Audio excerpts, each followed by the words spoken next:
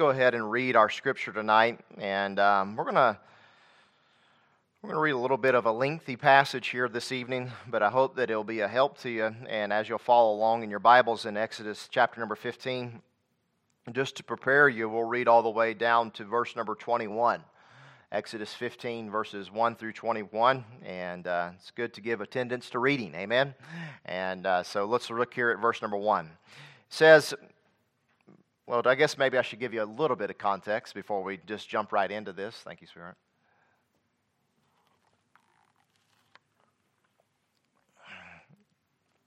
If you know your Bibles a little bit, maybe this will be just a refresher to you, but Exodus 14 has just taken place, and in Exodus 14 we know that is the account of the Red Sea and how God delivered the children of Israel through the Red Sea. He brought them out of Egypt and through all the plagues, and He has just now delivered them.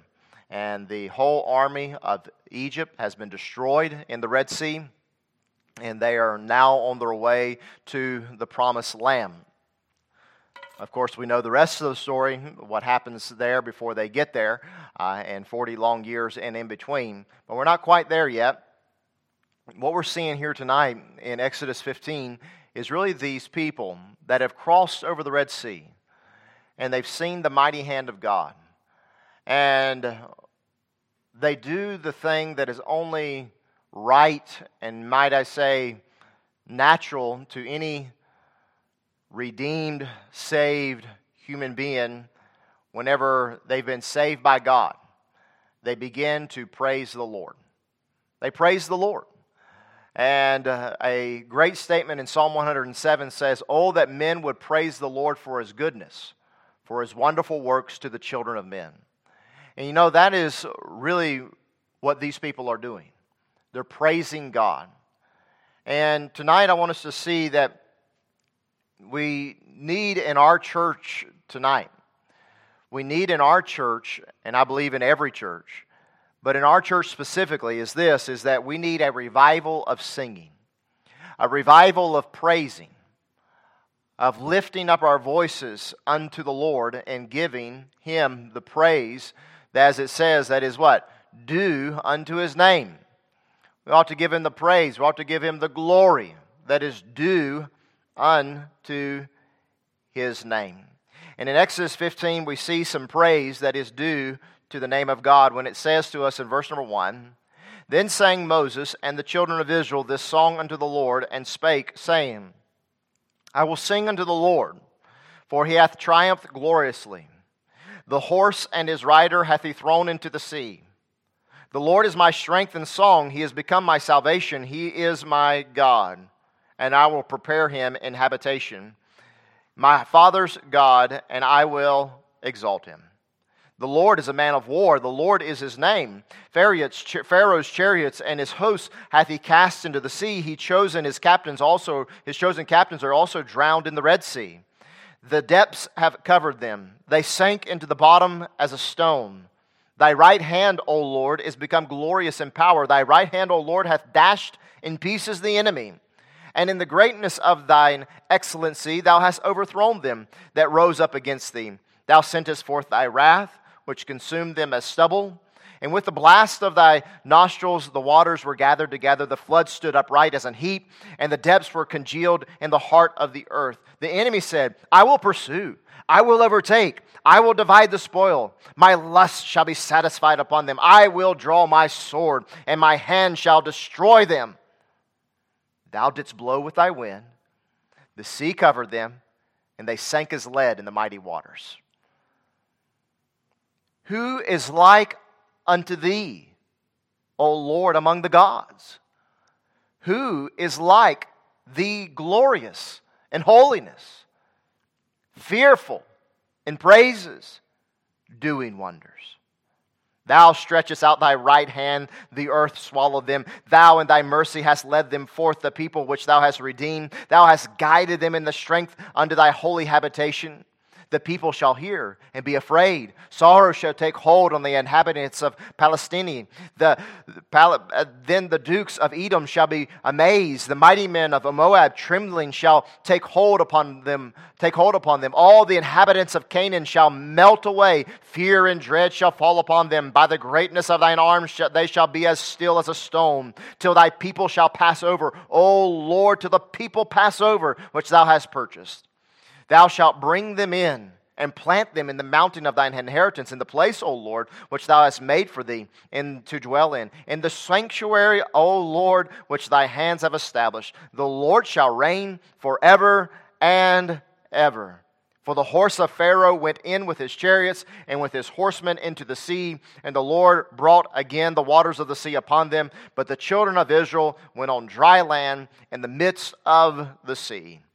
And Miriam the prophetess, the sister of Aaron, took a timbrel in her hand, and all the women went out after her with timbrels and with dances. And Miriam answered, saying, Sing ye to the Lord, for he hath triumphed gloriously. The horse and his rider hath he thrown into the sea. And all God's people said, Amen. The real account of the Red Sea experience is recorded for us not just in the book of Exodus, but it is found in so many other parts of God's holy word that it cannot be denied. It is found in Joshua, in Judges, it's found in the Psalms, it's found in Kings, it's found in the Acts of the Apostles, it's found in the Old, it's found in the New, it's found everywhere throughout God's holy word. And this was a real historical account. Just as real as the American Civil War or World War II or the invasion of the Nazis into Poland or the war in Afghanistan or whatever you want to mark down in history, this was a real event. And a real event that we're still talking about today. And we've been preaching from this book of Exodus, and we've shifted our focus a little bit as we've been looking in this life of Moses to seeing that the church really needs a God-sent, a heaven-sent revival upon us. And I think that all of us should be able to say amen to that. I mean, the church is in a desperate, needy place. I speak of our church, but I speak of every church. Churches need a great revival from God. And I've even termed this here tonight a Red Sea revival. That's what this is. I mean, this is what happens when you have a revival. God works in an amazing way. He produces seeable results. It saves people and delivers them from an enemy and gives them a new perspective, and they begin to sing and praise the Lord. That's what happens in a revival oftentimes, isn't it? God does an amazing thing, does an amazing work, produces seeable results, people are saved, and people are delivered, and God's people are helped, and people begin to praise the Lord. Praising God. And that's where we get our text here tonight in verse number 11, where it says, Who is like unto thee, O Lord, among the gods? Who is like thee, glorious in holiness, fearful in praises, doing wonders? And so my point tonight is simple. If you have no praise of God in your heart, you're not revived. That's pretty simple. And if you've never found a reason to praise God, then, well, you're probably not a Christian. I wouldn't even say probably. I would say that you're not a Christian, because a Christian will praise God. A believer in the Lord, a believer in Jesus Christ will praise the Lord. That is something that you find in every single person that is a believer in Jesus Christ. I'm not saying that you've never sung a Christian hymn. I'm not even saying that you praise God tonight in what you said. I've even oftentimes spoken to unbelievers that have been in a service, and they come away and they say to me, Pastor, that was a great service. They were unbelievers. Or they might even say, Pastor, y'all put on a good floor show today. Y'all really did a really good job. I mean, music and its instruments and the vocalist can be well prepared, and the sermon could just be on point, just like it needs to be said, and everything can be done just perfectly. But that doesn't mean that you praise the Lord. You might have even got goosebumps, but you might have not praised the Lord. You might have had a good time, but you might not have praised the Lord. A rock concert, an opera, an orchestra, the Mormon Tabernacle Choir can make you have goosebumps, okay? All right? So understand that just because I have these particular things in my life does not necessarily mean that I've praised the Lord. But when you read Exodus 15, when you read the book of Acts, chapter number 2, when you read the historical account of Paul and Silas in prison, praising God and lifting up praise to God, even though they've been beaten and battered and they're in prison, praising the Lord, we are immediately tossed into a totally different position, and that is this, that praising God is not a feeling. That praising God is not even necessarily an experience that produces goosebumps or a good time. But praising God is a result of God changing us. It's a result of God changing us. God doing for us what we could not do for ourselves. Praising God is therefore not necessarily something that we do, but it is rather something that God has done in us and worked through us so that we might praise God, listen here, for who He is. That is most important tonight. And that'll be our first point here in just a moment. But we must always learn to praise God for who He is. And then secondly, always learn what follows next is praising God for what He has done. You see that perfectly outlined in verse number 1. Look what it says. It says, "Then sang Moses and the children of Israel this song unto the Lord, for He hath triumphed gloriously." Did you see that? He says, "I will sing unto" who? The Lord. And then it says, "who has triumphed gloriously," who threw the horse and his rider into the sea. Look at verse number 11. Again, we find the praise of God here. "Who is like unto thee, O Lord, among the gods?" And then at the end of the verse, what does it say? "Doing wonders." You see, that is always the order. Never get it mixed up. How do we praise God? How can I praise God? Even though I'm like Annie Flint Johnson, who's lying in a bed with a terminal illness and cannot get up. Even though I've got stage 4 cancer and there's no hope for my survival. Even though that my financial situation looks like there is no end in sight and looks like I'll ever be able to be in a place where I'll be financially able to do the things that I want to do with my life.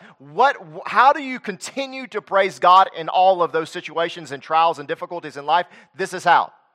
How can you as a missionary that started a work and you have put your blood, sweat, and tears into that thing, and the work that you have started down there has literally almost killed you. That's like the missionary that I know in Guyana.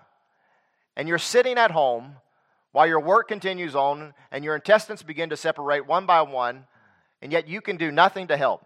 How can you still praise God? You can still praise God because of this. Because of who God is. Every single morning, when I wake up and I start to pray to God, I try to always begin my prayers by saying, "God, I thank you for who you are. That you are a good God, long-suffering, merciful, kind, and good to me." Always begin praising God for who He is. That's how we start. But without faith, it is impossible to please Him, for he that cometh to God must first of all believe that He is.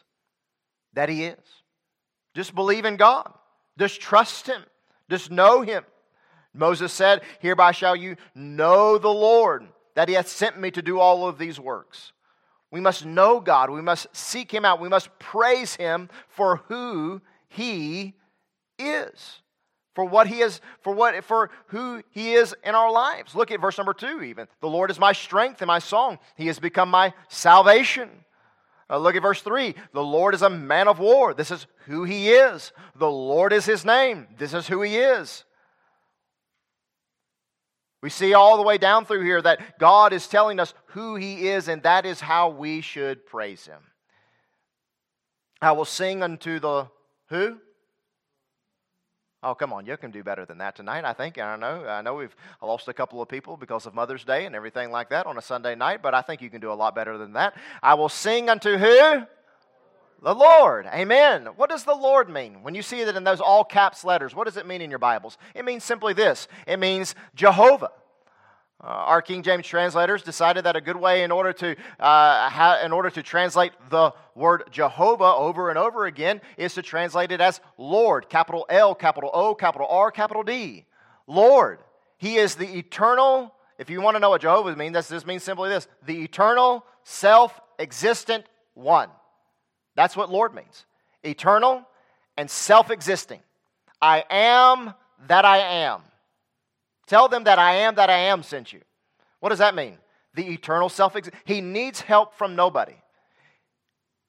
That's just one of his names. He has the name Jehovah Shalom, which is the Lord of peace. He has the name Jehovah Rapha, which is the Lord who heals. He has the name Jehovah Nisi, which is the Lord is my banner. And you could go on and on and on with the names of God that are found through. You have the name Adonai, which means Lord, Master. Capital L-O-R-D. You find his names they're plentiful throughout the Word of God, and his names speak to who he is.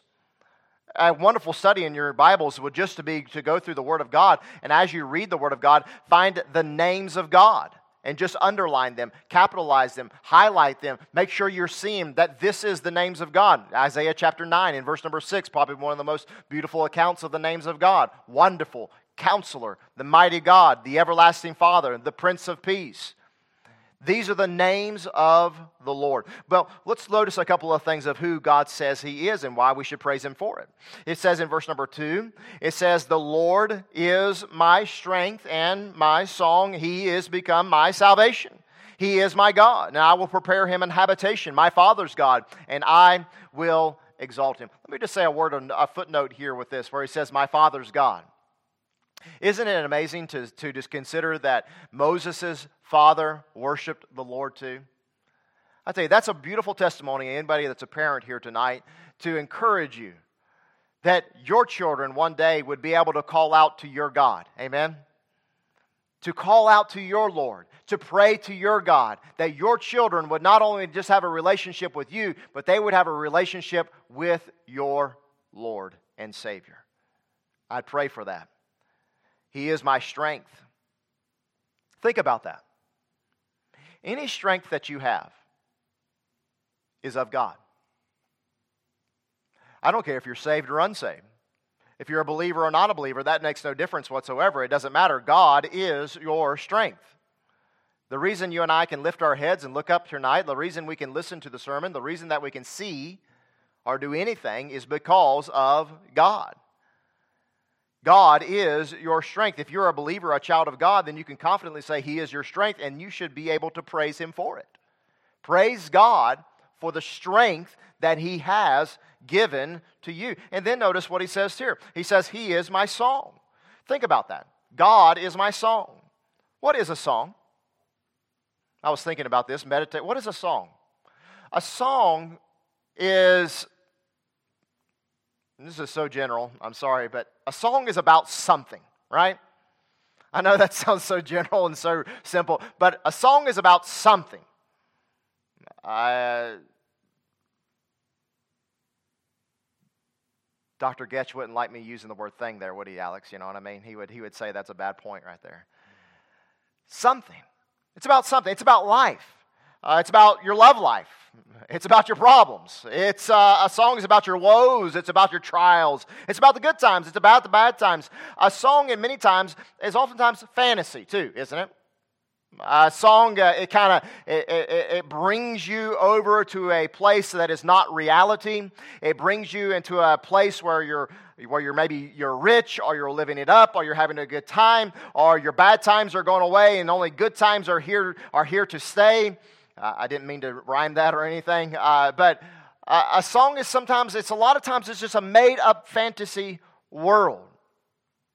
And when you come down after singing the song, you sadly realize you're still stuck in a miserable, wretched world that is full of hate and evil and death.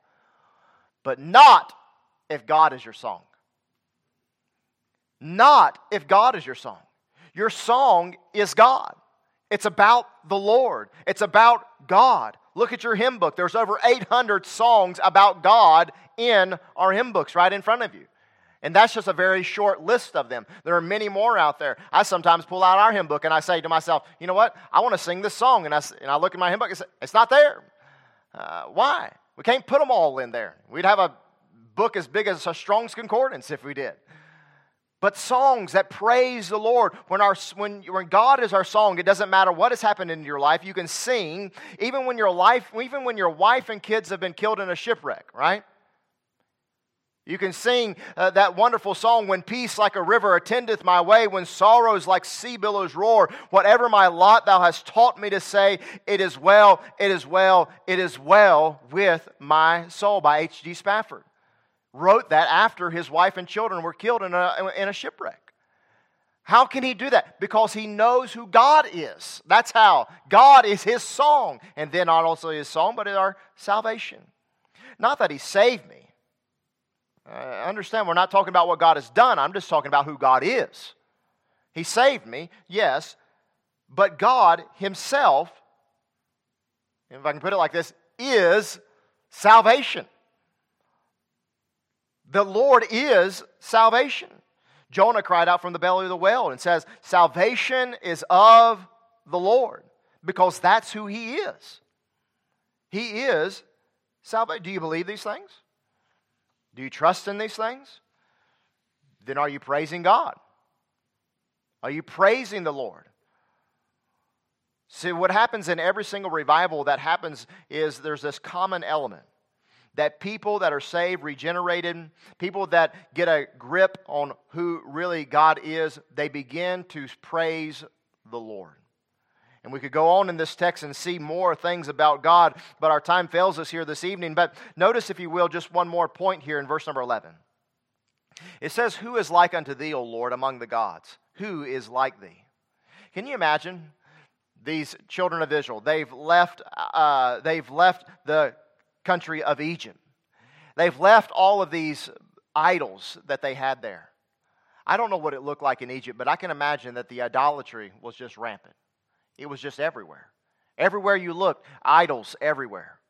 Everywhere you looked, there was some kind of idol to this god or to that god. It must have been such a wicked place to see. I've been to India before, and I've seen a lot of idolatry there. And at some points that you don't even want to look at the Hindu temples and the idols that they have, because they're so immoral and ungodly. I can't imagine what it looked like there. And they've left that place. They've not only seen God in the Red Sea experience, but they've also seen God destroy 10 of these gods, basically, and put them down. And they're walking through the Red Sea, and they get out of the Red Sea and come to the other side, and they say this to the Lord, who is like unto thee, O Lord, among the gods? Who is like thee? It's not that they're claiming that the gods of the Egyptians are real gods. They're just making an emphatic point, saying basically, who are these gods? Among the gods, come on, give me a break. Who is like God? Amen? There's nobody like him who can do the things that God can do. That's why we should never lose the amazement and the thrill and the satisfaction that we get from reading the book of Genesis. Reading how God created the heavens and the earth. Reading how God established the Jewish people. Or reading how God in the book of Exodus brought Moses to the burning bush. We should never tire or grow old of reading all of the wonderful miracles of God in the Old Testament and in the New. We should never grow tired of reading those things, because what does that do for us? It says to us, who is like our God? We should never grow tired of reading the gospel accounts, especially those last 3 or 4 chapters, amen? Where we read about Jesus going to a cross and dying there for us and then rising again the third day. Let that never grow old in our minds and our hearts, because it lets us realize there is nobody like our God, and we should praise Him for it. Praise Him. But our second point is critical too. And it flows out of this point of who God is. And that is what God has done. We should praise God for who He is, but let us never forget, too, that we should also praise Him for what He has done. As I said already, our first verse illustrates that perfectly. I will sing unto the... Oh, come on. I thought you were going to do better on that one. I'd already trained you, all right? Let's try it again. I will sing unto the Lord, right? We'll sing unto the Lord for who He is, right? Say that with me. For what? For who He is. Secondly, we sing unto the Lord. We'll praise Him for what He has done. Can you say that? For what He has done. We will praise the Lord for what He has done. Look what it says in verse number 11. Who is like unto Thee, O Lord, among the gods? Who is like Thee, glorious in holiness, fearful in praises, doing wonders? I feel a little inept in this sermon. I feel like I'm leaving so much out here, especially when I read verse number 11 where it says glorious in holiness. God is a holy God, folks. He is a holy, righteous God. It is His number one perfection. It defines Him. It is who He is. It is everything about God is holy. He has no sin within Him, and He cannot stand to even look upon sin. He abhors it. He hates it. That is who God is. We ought to praise Him for being a holy God. The old Christian Plutarch said, it is a worse thing to say that the Lord is not holy than to say there is no Lord at all. And I think he has a very good point. To say there is no Lord at all is one thing. But to say that God is not holy is a total distortion upon God, creation, and every single thing that you see in this world. For if we are to say that God is not holy, then we are to say that God is responsible for every single bit of sin and suffering and death and pain that this world has ever experienced and known. But folks, we read our Bibles, and our Bible lets us know that God is God of holiness, and there's no sin that exists within inside of God, and there's no sin that He can ever commit nor condone. And man of his own free volition and will chose to sin against God and go against His commandments. And we ourselves brought into this world sin, death, and judgment upon the whole entire world. God is holy. We ought to praise Him for it.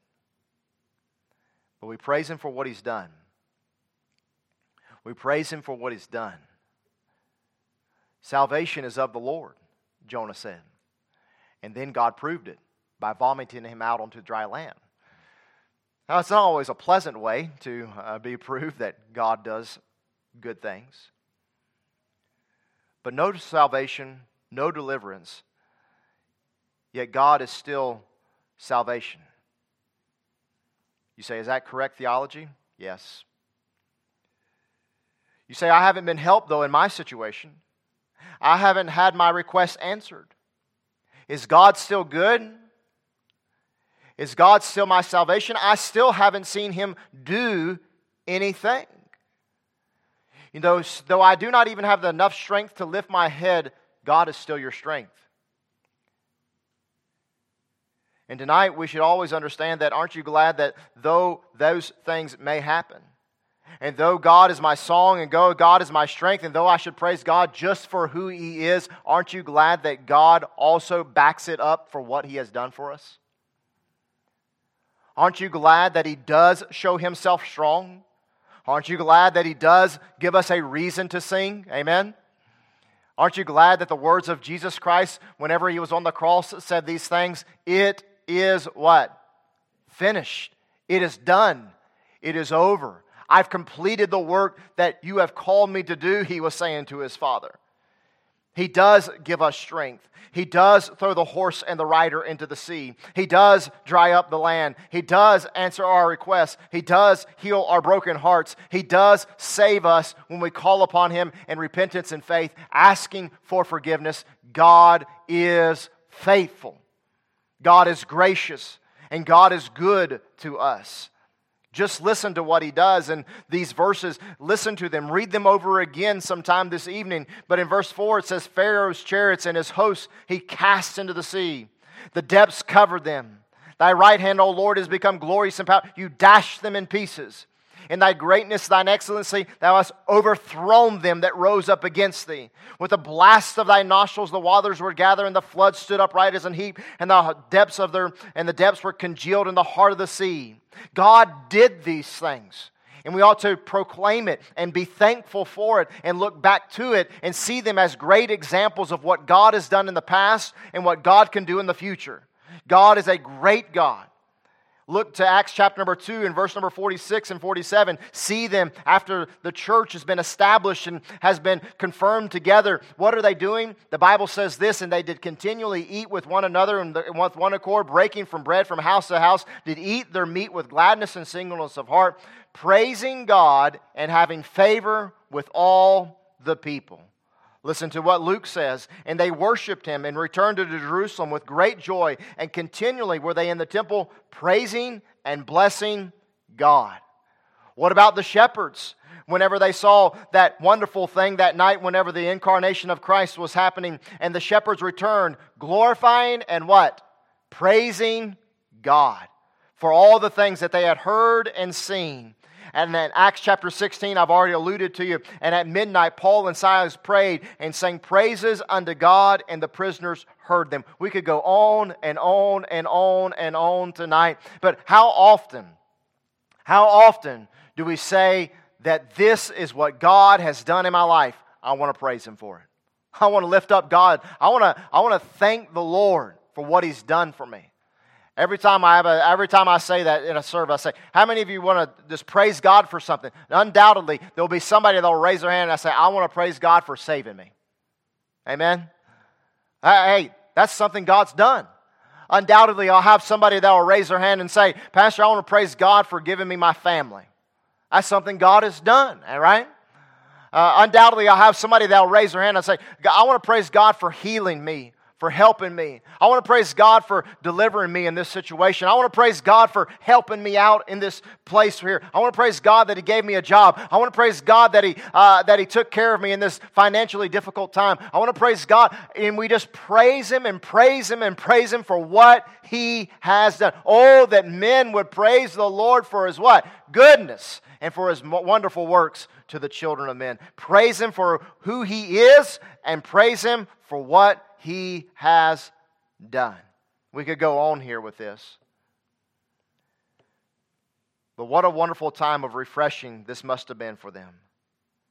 But if God were to truly send us a heaven-sent revival, whether corporately or individually, we should all understand that the one thing that would come out of it all would be this: praising God. Look back to your verses here again in verse number 11.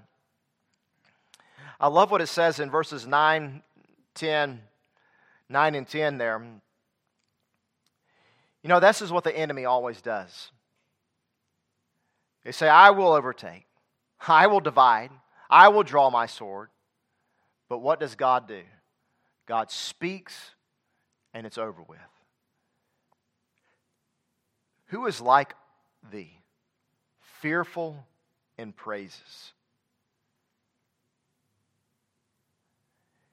When you read Exodus 15, you don't hear anybody talking about a good floor show.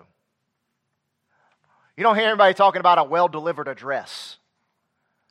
You don't hear anybody talking about a delightful time or, man, I really got goosebumps when I saw those. I mean, you might have had some goosebumps. I would have when I was seeing the seas come up on both sides of me and walking on dry land. But nobody's talking about those things. What are they saying? They're praising God for who He is and what He has done. And that's what a Christian always does. They praise God for who He is. And the outflow of that is, God, look what you've done in my life. I believe every believer, every one of us, could use if I can use it this way, a baptism again into the Red Sea experience. We could all use a fresh baptism of praising God and giving Him glory. We could all maybe spend some time alone with God and just saying, God, I want to thank you for who you are. God, I might not see you work in my life like I expect you to in the next year, like I would want you to, but God, I don't care. I'm going to praise you for who you are. When Job went through all his trials, through everything that he did not ever curse God. When Paul and Silas were beaten and imprisoned, they were praising God, praising the Lord. When Jesus was sweating great drops of blood in agony in the Garden of Gethsemane, He said, not my will, but thine be done. He gave glory to God. And we don't just praise God in the good times. Amen? That's when it's easy to praise God. We don't just praise God when things are going smooth and where the money's flowing in and the job is going well and the kids are behaving and nobody's sick. I mean, that's easy to praise God in those times. But we praise God in the tough times, in the difficult times, in the hard times. And when we see God do something great and marvelous, we should lift up our mouths and we should praise the Lord. Let us not be quiet about praising God anymore, but let us praise the Lord for who He is, number one, and for what He has done.